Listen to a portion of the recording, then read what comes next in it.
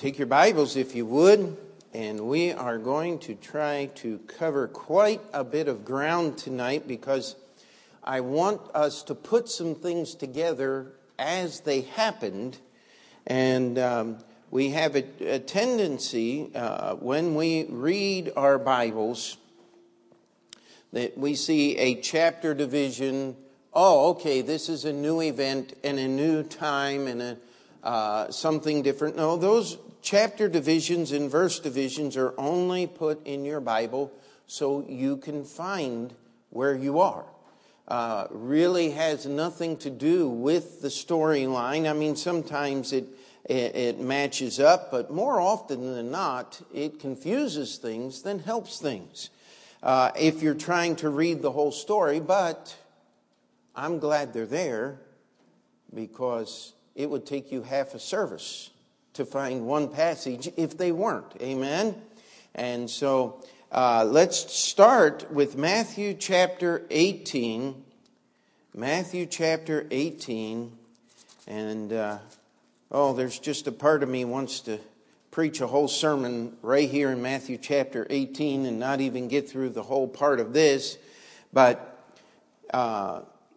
we have Jesus is giving the final training here. He has presented himself in many different ways. He is teaching the essence of the truths that the disciples will have to propagate after Jesus goes into heaven. Last week we spent about the church. And I still want to just challenge you to understand Jesus did not leave anything except the written testimony of his life and his church. I'll tell you, you can find hundreds of organizations and everything that is out there, but what Jesus left was his church and his word. And I'll tell you, we can't improve on that, and nor should we attempt to. Anytime you hear someone saying, well, you know, the church really isn't reaching the way it should, we need to have, and fill in the blank. It really doesn't matter what you put in the blank. That's not Jesus' plan. When missionaries call us, first question, what church are you out of? Every once in a while we'll get somebody calls, I'm really not out of a church. We have this organization that we started and we do, okay, well that's very nice, but we only support local church missions. We're not interested in teaching you what you ought to do. If you don't know that by now, why are you doing it? Amen? We don't want you teaching us. What we're looking for is people who are already of a like mind and a like heart. That's how we work together. It's based on doctrine. But guess what? There's no general council, grand poobah, pope-like being, or any of those things in the Baptist church. It's not necessary.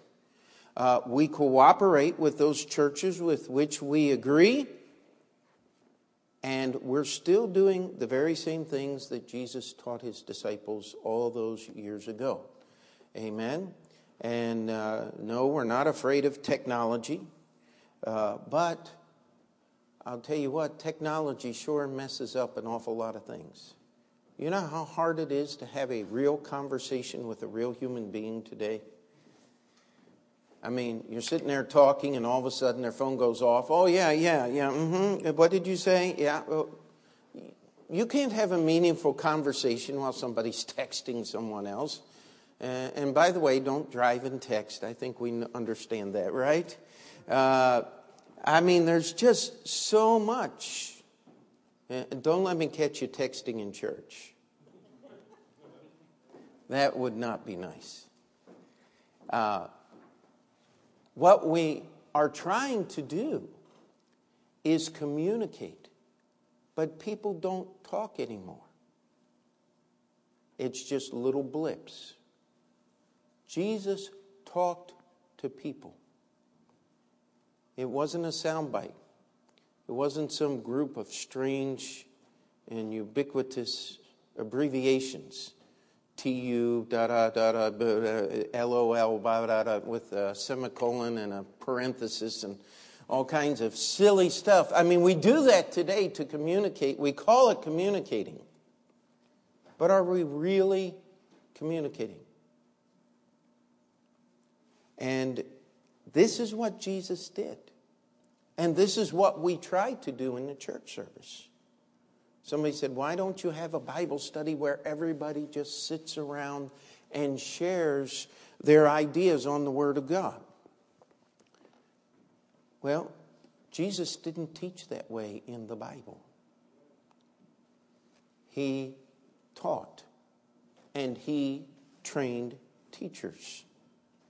And by the way, if you go to a college and you sit in a classroom and the teacher says, let's all just sit around and share our ideas, I'd go to the administration and say, I want my money back. I didn't pay money to tell you what I already know. I'm trying to learn something here, and I'm not going to learn from other students. I want the teacher to teach. And so that's the reason why we do this. We're trying to follow this direction, and we come here at Matthew chapter 18, and at the same time came the disciples unto Jesus, saying, who is the greatest in the kingdom of heaven? Now, isn't that an incredible question?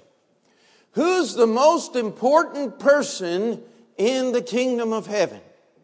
Who's the big shots? I mean, I'm sure Brother Mike, traveling from churches, ran into some big shots. And one of the reasons why I go to the fellowship meetings I do go to and don't go to others is for that same exact reason. You see, there are no big shots when you serve the Lord Jesus Christ. In fact, Jesus is going to answer that very thoroughly here.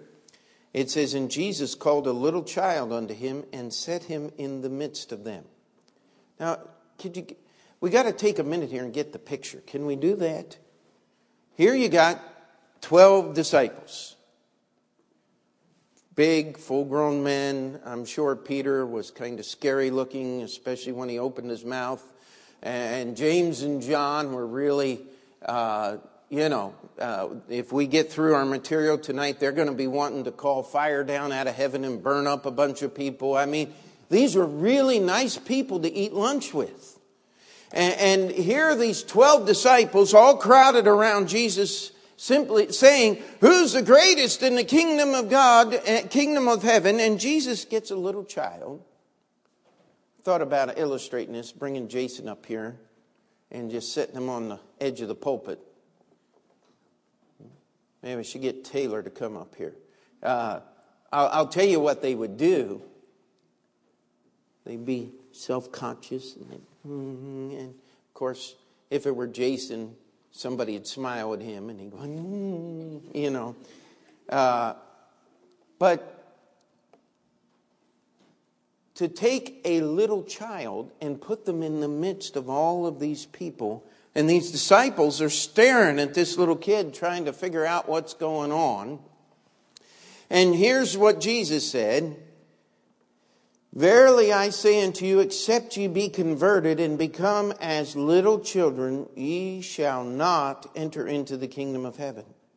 Whosoever therefore shall humble himself as this little child, the same is the greatest in the kingdom of heaven. Can you tell me one other religious group? Now, I'm talking about people who call themselves Christians. You talk about any religious group in the world, other than the Bible, where they don't have very important people that they worship and dress up in special garments and decorate them. I mean, you even go to the Far East and and the biggest and the most important temple of Buddha has the biggest and the most ornate statue, and they decorate it with flowers and all of these things, very similar to, the very right Reverend Dr. Whatever, so-and-so who graduated cemetery with all kinds of degrees, and that was on purpose. And you get all of these books. And in fact, I got an invitation today. It said, please go to such and such a website and pick up your invitation card. And Dr. Singh, now there's 40 gazillion Singhs. Just open up the phone book and look. But this guy's a real special one. He had a picture of him standing there with Hillary Clinton beside him. And he's a spiritual, religious leader that's going to teach you how to make $1 million. I'll tell you what, I don't want that kind of religion. I want the kind that Jesus had. He said, except ye humble yourself and become as a little child. I remember one time somebody was talking and say, you actually believe the Bible? Yes. Don't you feel a little childish? I said, that's a great compliment.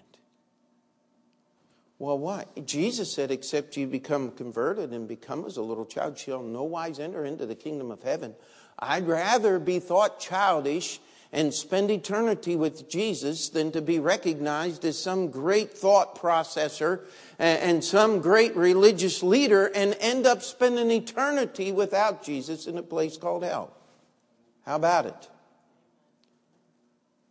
There is no room for human effort if you're serving Christ. You can't do anything to help Him.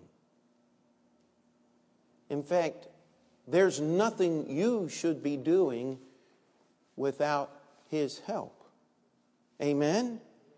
That's what Jesus was teaching here, and He goes on to talk about offending and the price of offenses. And this is where it talks about if you offend one of these little ones, it's better that a millstone were hanged about your neck and you were drowned in the sea. How many people here know what a millstone actually is? It's a big round piece of rock. And it's got a hole in the center. Usually they cut it out of wedges and will band it together with steel or brass or something like that. And they polish the inside. And there's two pieces that come down on top of each other. And the grain pours in and the millstone grounds it to flour. I think it was Brother Marshall found a piece of old millstone from the mill that his whatever it was, great-grandfather or something like that. I mean, this goes way, way, way back, almost as early as there were people living in that valley in West Virginia. And I remember seeing that somewhere, whether he was able to haul it up to the house or just left it in the wood. But this one, just little, looked like a pie, was well over 100 pounds, and there were several of those to make a millstone. Don't try to swim with a millstone around your neck. Amen. Jesus is simply saying, it is better to lose your life than to offend one of these little ones.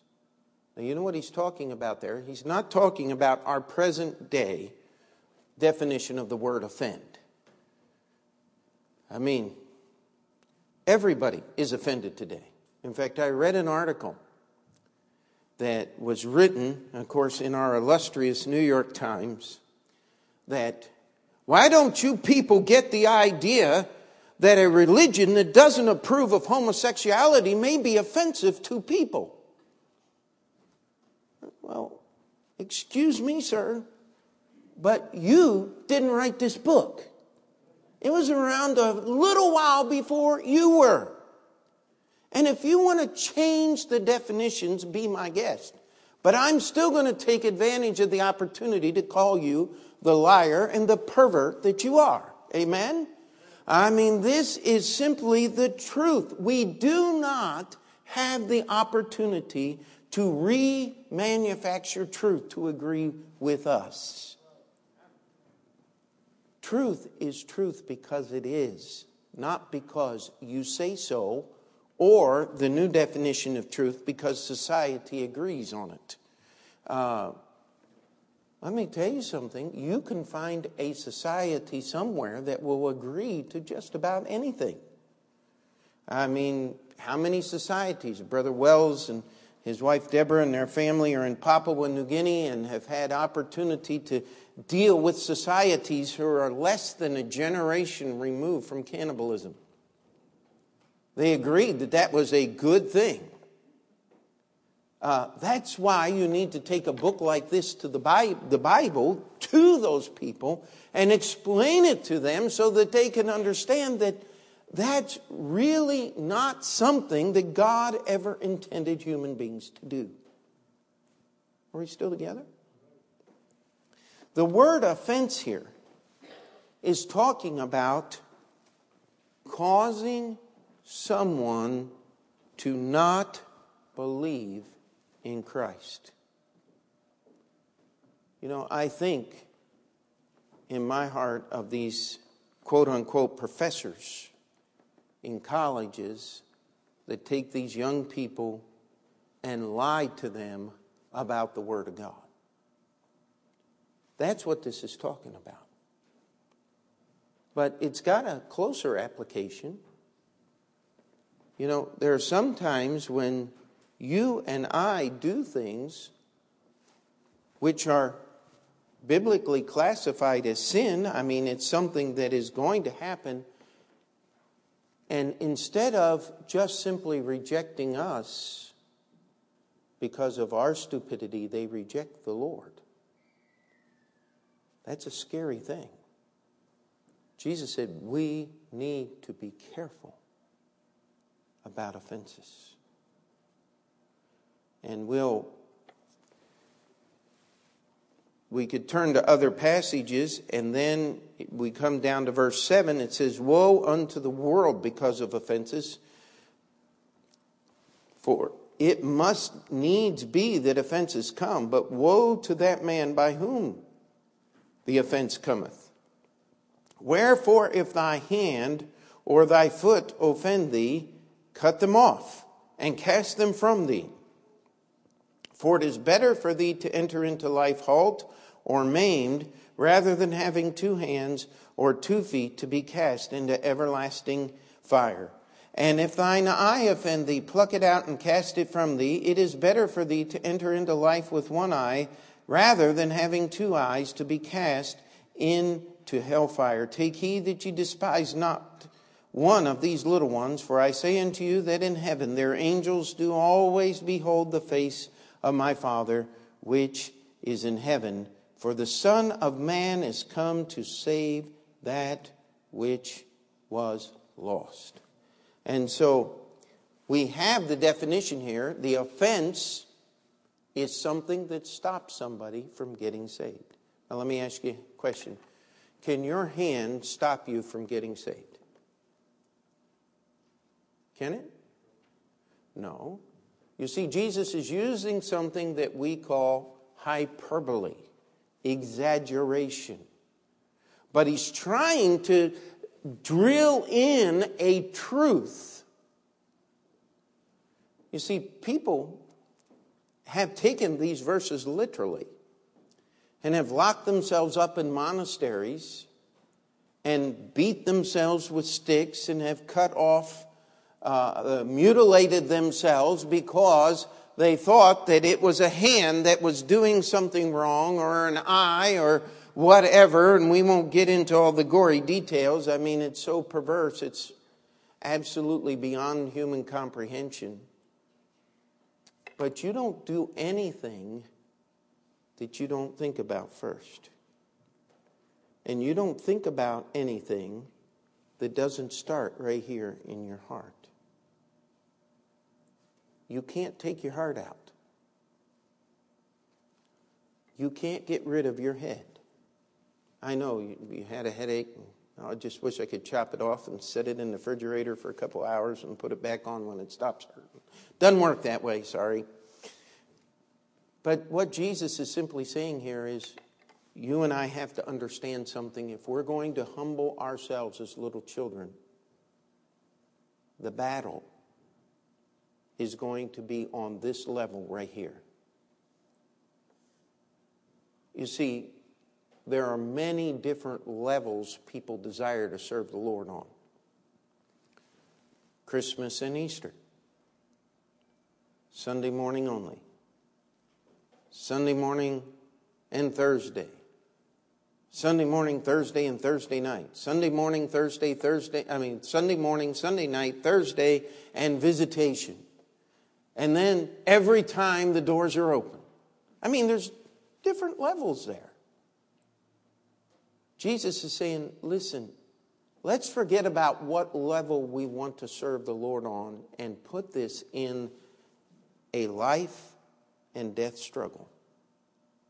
We have got to up the intensity of our desire to serve the Lord, or we're going to fall into the pattern of offenses. This is what Jesus is simply teaching here. How do you keep out of the pattern of offenses? How do you stay on that level of intensity? Have you ever watched a little child play with plastic soldiers like Jason and Joey like to do? Andrew, his favorite was little toy cars. He would literally just line them up, bumper to bumper, down across the living room floor. And he was just, you couldn't even hardly disturb him as he was putting all those things together. Say, what are you doing? I'm playing traffic jam. Talk about growing up in New York, huh?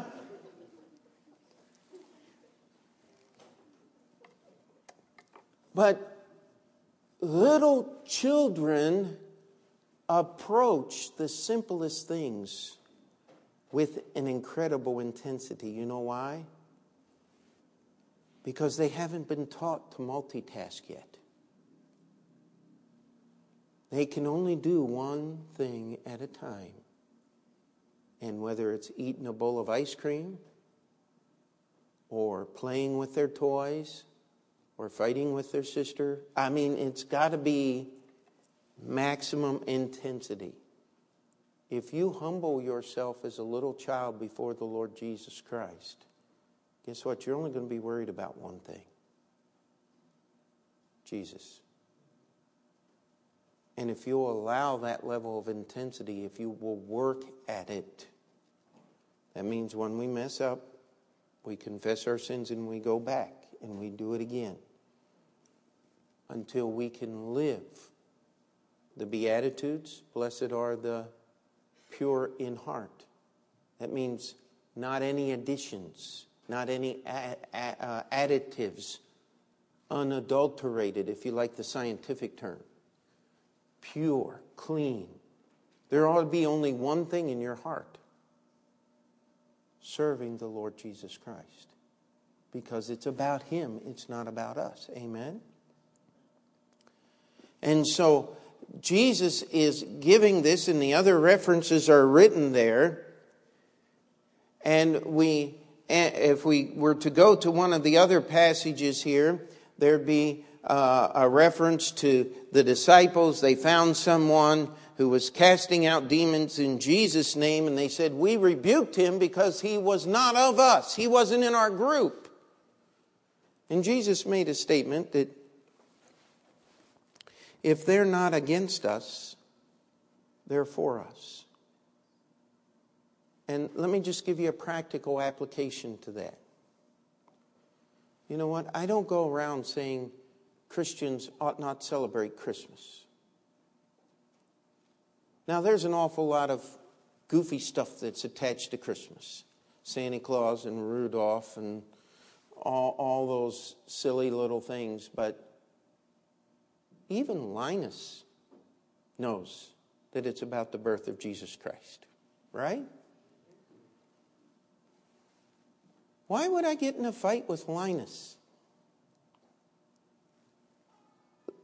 Listen, what we need to do is just serve the Lord and not fight with everybody who doesn't do it quite right. Amen? That's what Jesus is teaching here. Let's keep Jesus the main. Now, if somebody comes into the church and they're teaching different things, let me know about it. We'll get that straightened out. This isn't the place, and it's not talking about compromise on doctrine. But when I'm out passing out tracts on the street and somebody says, I'm saved and Jesus is my Savior, I really appreciate what you're doing, I say thank you. Amen? We don't have to get in a fight with everybody. The Lord will straighten that out when we get to heaven. And so here we have the first set. And now we come to the rest of this chapter. Let's go down to verse 15. It says, Moreover, if thy brother shall trespass against thee, go and tell him his fault between thee and him alone. Now, if you'll notice in your outline, I have this section. This is capital letter T, the function of the local church in resolving disputes. How many of you saw the local church in that first phrase right there? Let me tell you, it's not, other than the fact that it's talking about a brother, someone who is related to you. And we are related to each other through Jesus Christ as members of the church. But what it's talking about here is a personal conflict between two people. You know, we've been here just over 20 years.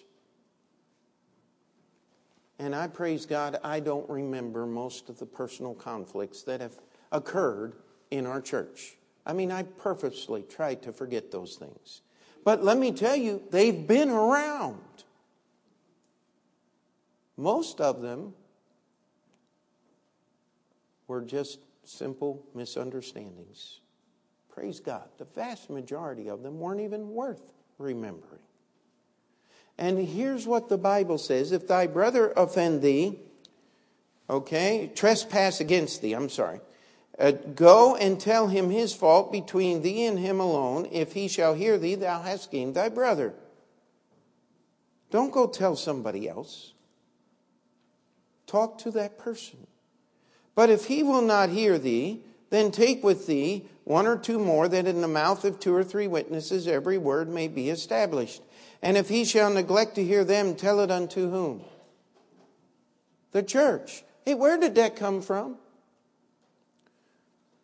I mean, you read most books, the church didn't start until Pentecost. Oh, well, why is Jesus instructing something that doesn't exist? Well, it does exist. I'm sorry. It's there. The church will fully be empowered on the day of Pentecost. It will be launched, as we say, but the church was in effect.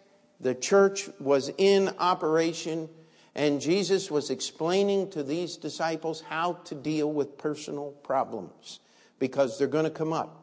You know, all you need for an argument is two people in the same room. Isn't that correct? But let me tell you, we can take it a step further. How many of you have ever argued with yourself? Okay. If you can't agree with yourself all the time, how do you expect to agree with everybody else? So we expect these things. It is normal. But if we'll go back to the beginning of the chapter, one of the wonderful things about little children is, they can be coming to blows. And, well, when you hit me, I'm going to hit you. And 30 seconds later, an adult comes and sets them right, and they're back down playing together again as if nothing ever happened.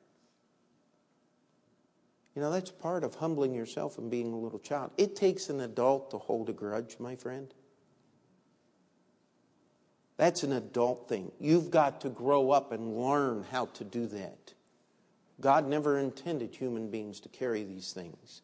And He is giving instruction here to the church on how to handle this. And if a person will not listen, then they are to be excluded from the membership and the fellowship of the church. And if we'll read in 1 Corinthians and 2 Corinthians and other passages, until they come to a point of repentance and want to rejoin.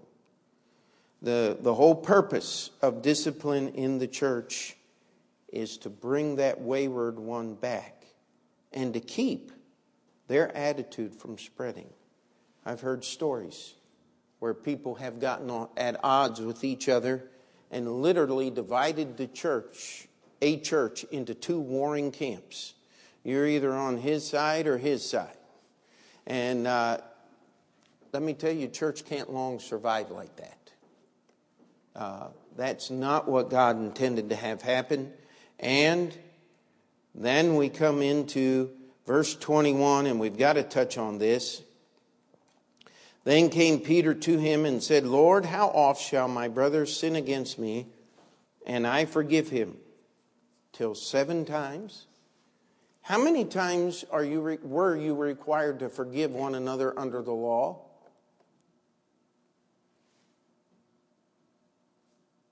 They were to take their sacrifice, and that's where they were to get forgiveness. But what did Jesus say? The keeping of the law was to love the Lord thy God and to love your neighbor as yourself. But under the law, it was an eye for an eye, a tooth for a tooth, railing for railing, cursing for cursing. So Peter thought he was really making a big step when he said 7 times. But what did Jesus say? 70 times 7? I want you to think about something. Could you be, or should you be, as willing to forgive others their sins as Jesus is to forgive you your sins? Amen? But let's be careful. That does not mean that you just, how shall we exercise this thing? That you just stand there and allow people to hurt you and punish you and take advantage of you, etc., etc. And some people have taken from this a totally pacifistic view that if someone were to come in and want to harm your family and rob them, that you were supposed to just let that happen. That's not what this passage is talking about. This passage is talking about 2 believers who are struggling with life. The limits of God's forgiveness is man's refusal to accept it. Aren't you glad that Jesus didn't just give you a sin meter and when you got to 1 point, poof, you're gone? How many sins did Jesus pay for on the cross? All of them. Amen? And so, again, we take this entire passage here, and what we're dealing with is back to the very beginning. It's all based around this. You want to be great in the kingdom of heaven? Humble yourself as a little child. Just simply believe on the Lord Jesus Christ. That's going to keep you from offending others. That's going to keep you from offending yourself, as we might say. It's going to keep you with an intensity in the battle, and it's going to give you the opportunity to help others in the church keep right. And it's going to allow you to keep your focus on the Lord Jesus Christ instead of on what other people have done to you or for you. Now we end with this parable here, and let's look at verse 23 through the end of the chapter. Therefore is the kingdom of heaven likened to a certain king which would take account of his servants. And when he begun to reckon, one was brought unto him which owed him 10,000 talents. But for as much as he had not to pay, his Lord commanded him to be sold, and his wife and children, and all that he had in payment to be made. The servant therefore fell down and worshipped him, saying, Lord, have patience with me, and I will pay thee all. Then the Lord of that servant was moved with compassion, and loosed him, and forgave him the debt. But the same servant went out and found one of his fellow servants which owed him 100 pence. And he laid hands on him, and took him by the throat, saying, Pay me that thou owest. And his fellow servant fell down at his feet, and besought him, saying, Have patience with me, and I will pay thee all. And he would not, but went and cast him into prison till he should pay the debt. So when his fellow servants saw what was done, they were very sorry, and came and told unto their Lord all that was done. Then his Lord, after that he had called him, said unto him, O thou wicked servant, I forgave thee all that debt, because thou desirest me. Shouldest not thou also have had compassion on thy fellow servant, even as I had pity on thee?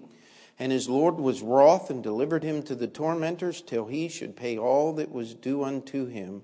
So likewise shall my heavenly Father do also unto you, if ye from your hearts forgive not every one his brother their trespasses.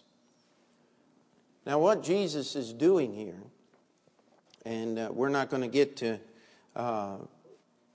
John at all, but he is presenting himself as the source of forgiveness.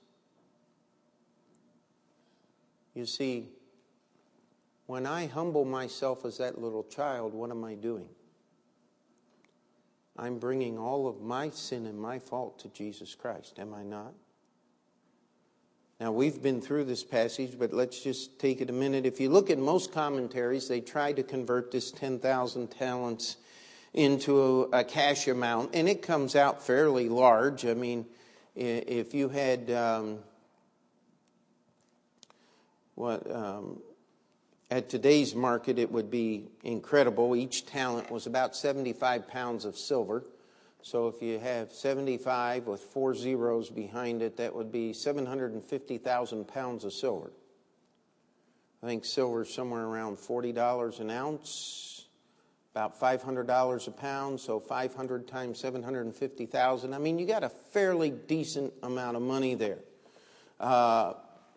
If you want to do it the other way, a talent in that day was equivalent to 116 days' wages.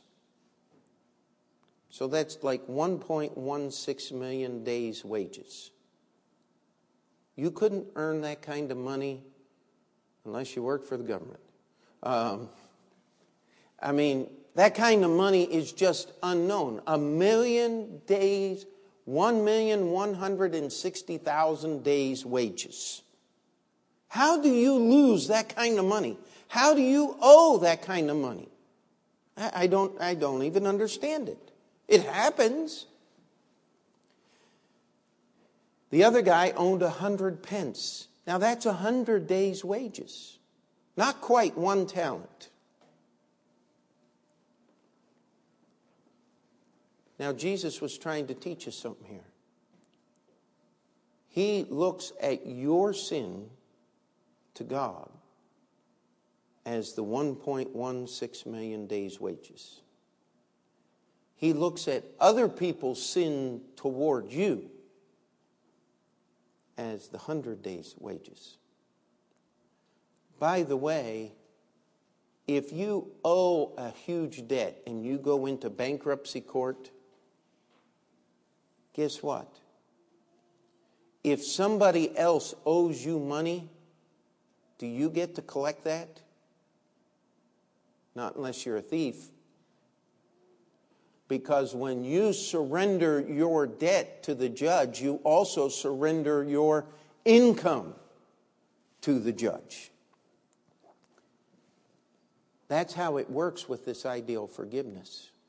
When I surrender my sin, what is owed me actually goes to the account of he who took my debt. And so I have no right to hold against someone else what belongs to the Lord Jesus Christ. Are we getting this? This is, you see, forgiveness is not, oh, I know you really hurt me and you were really mean to me, but I'm just going to be bigger than that. I'm not going to remember it or hold it against you. I have one term for you. It's called liar. No one ever forgets. You can pretend if you want. The land of make-believe might be another place to go for that kind of stuff. But true biblical forgiveness is not based upon you. It's based upon Jesus. He forgave you every sin. So why are you refusing to forgive someone else their sins?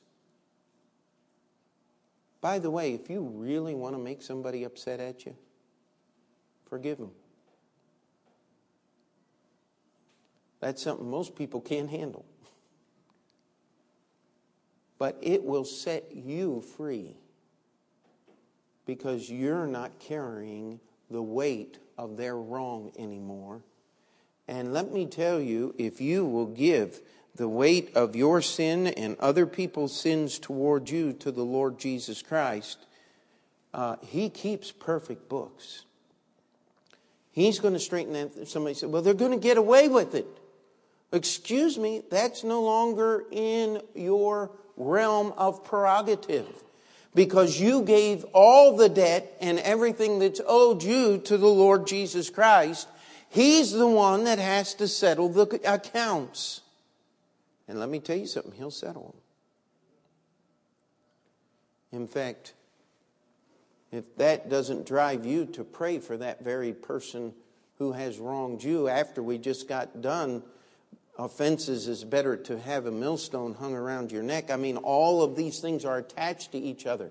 This was one series of teaching that Jesus did. He is finalizing how Christians ought to behave. And guess what? We're never going to match up all the time. Because we're human beings. That's why we have to make things right. It starts with the Lord. Then it goes over to other human beings. But Pastor, you don't understand how many times. Well, I understand that. And again, if somebody's beating you up, you don't have to go home and just let them beat you again. That's not what we're talking about here. But what we're talking about is people hurt people.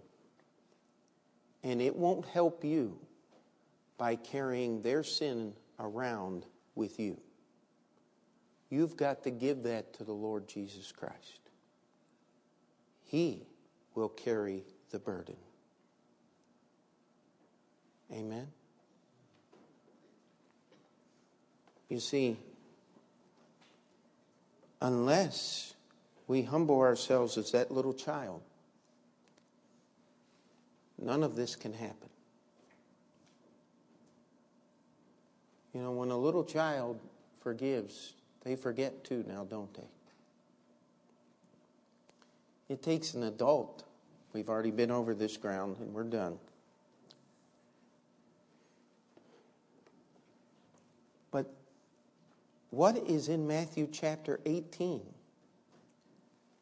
is not in any other religion than a Bible-believing church. You see, every other religion has some other way of seeking forgiveness. That's what confession and penance is all about in the Orthodox and the Catholic Church. That's what doing good in the Protestant Church is all about.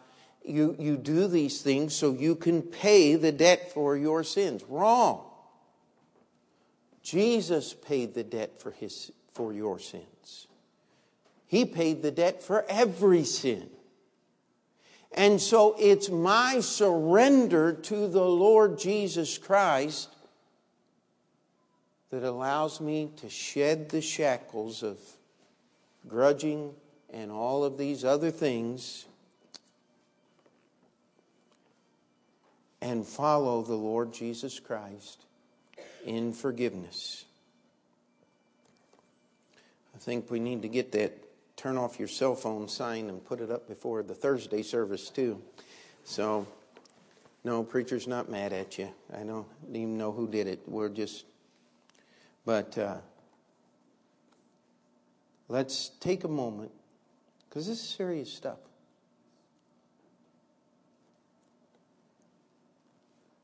No big shots, no personal accomplishments. The greatest is the humblest. Offenses are going to come, but you let God tally the books. You keep your eyes on Jesus Christ. Amen? And when you feel that someone has pushed you beyond your limits and your ability to understand and forgive, go back and read the parable, because God, what you've done to God in your sins against Him cannot be equaled in a human relationship in a one human being's sins toward another. Just can't happen. In fact, some people get all upset and say, why does God talk about an eternal hell? Well, because that's how long it'll take to pay back 1.16 million days' wages. It'll take eternity. I mean, in Jesus' day, in Jesus' time, there was no stock exchange. There was no such thing as millions of dollars like there are today. It was a very simple. If you were well-to-do, you had an extra change of clothes and food in storage. If you were a normal person, you had one set of clothes that you were wearing and food to eat for the day. Far different than how we live today. In an economy like that, how could you earn 1,160,000 days' wages? Not in 1,000 lifetimes. Just couldn't happen. And Jesus is simply saying, you want God's forgiveness. That forgiveness will translate toward others.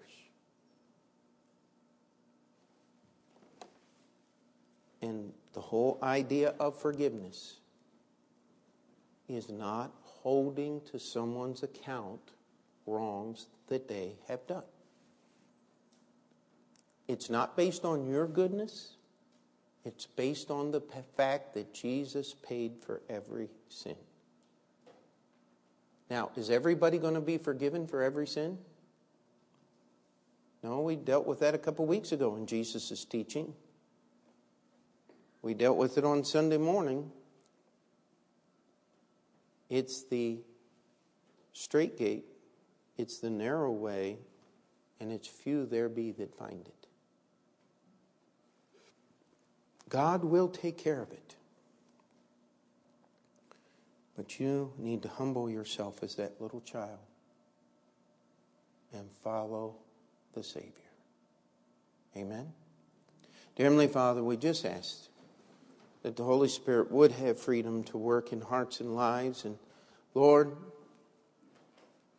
that we would be able to surrender ourselves to you, that we'd be able to humble ourselves as that little child. Lord, I pray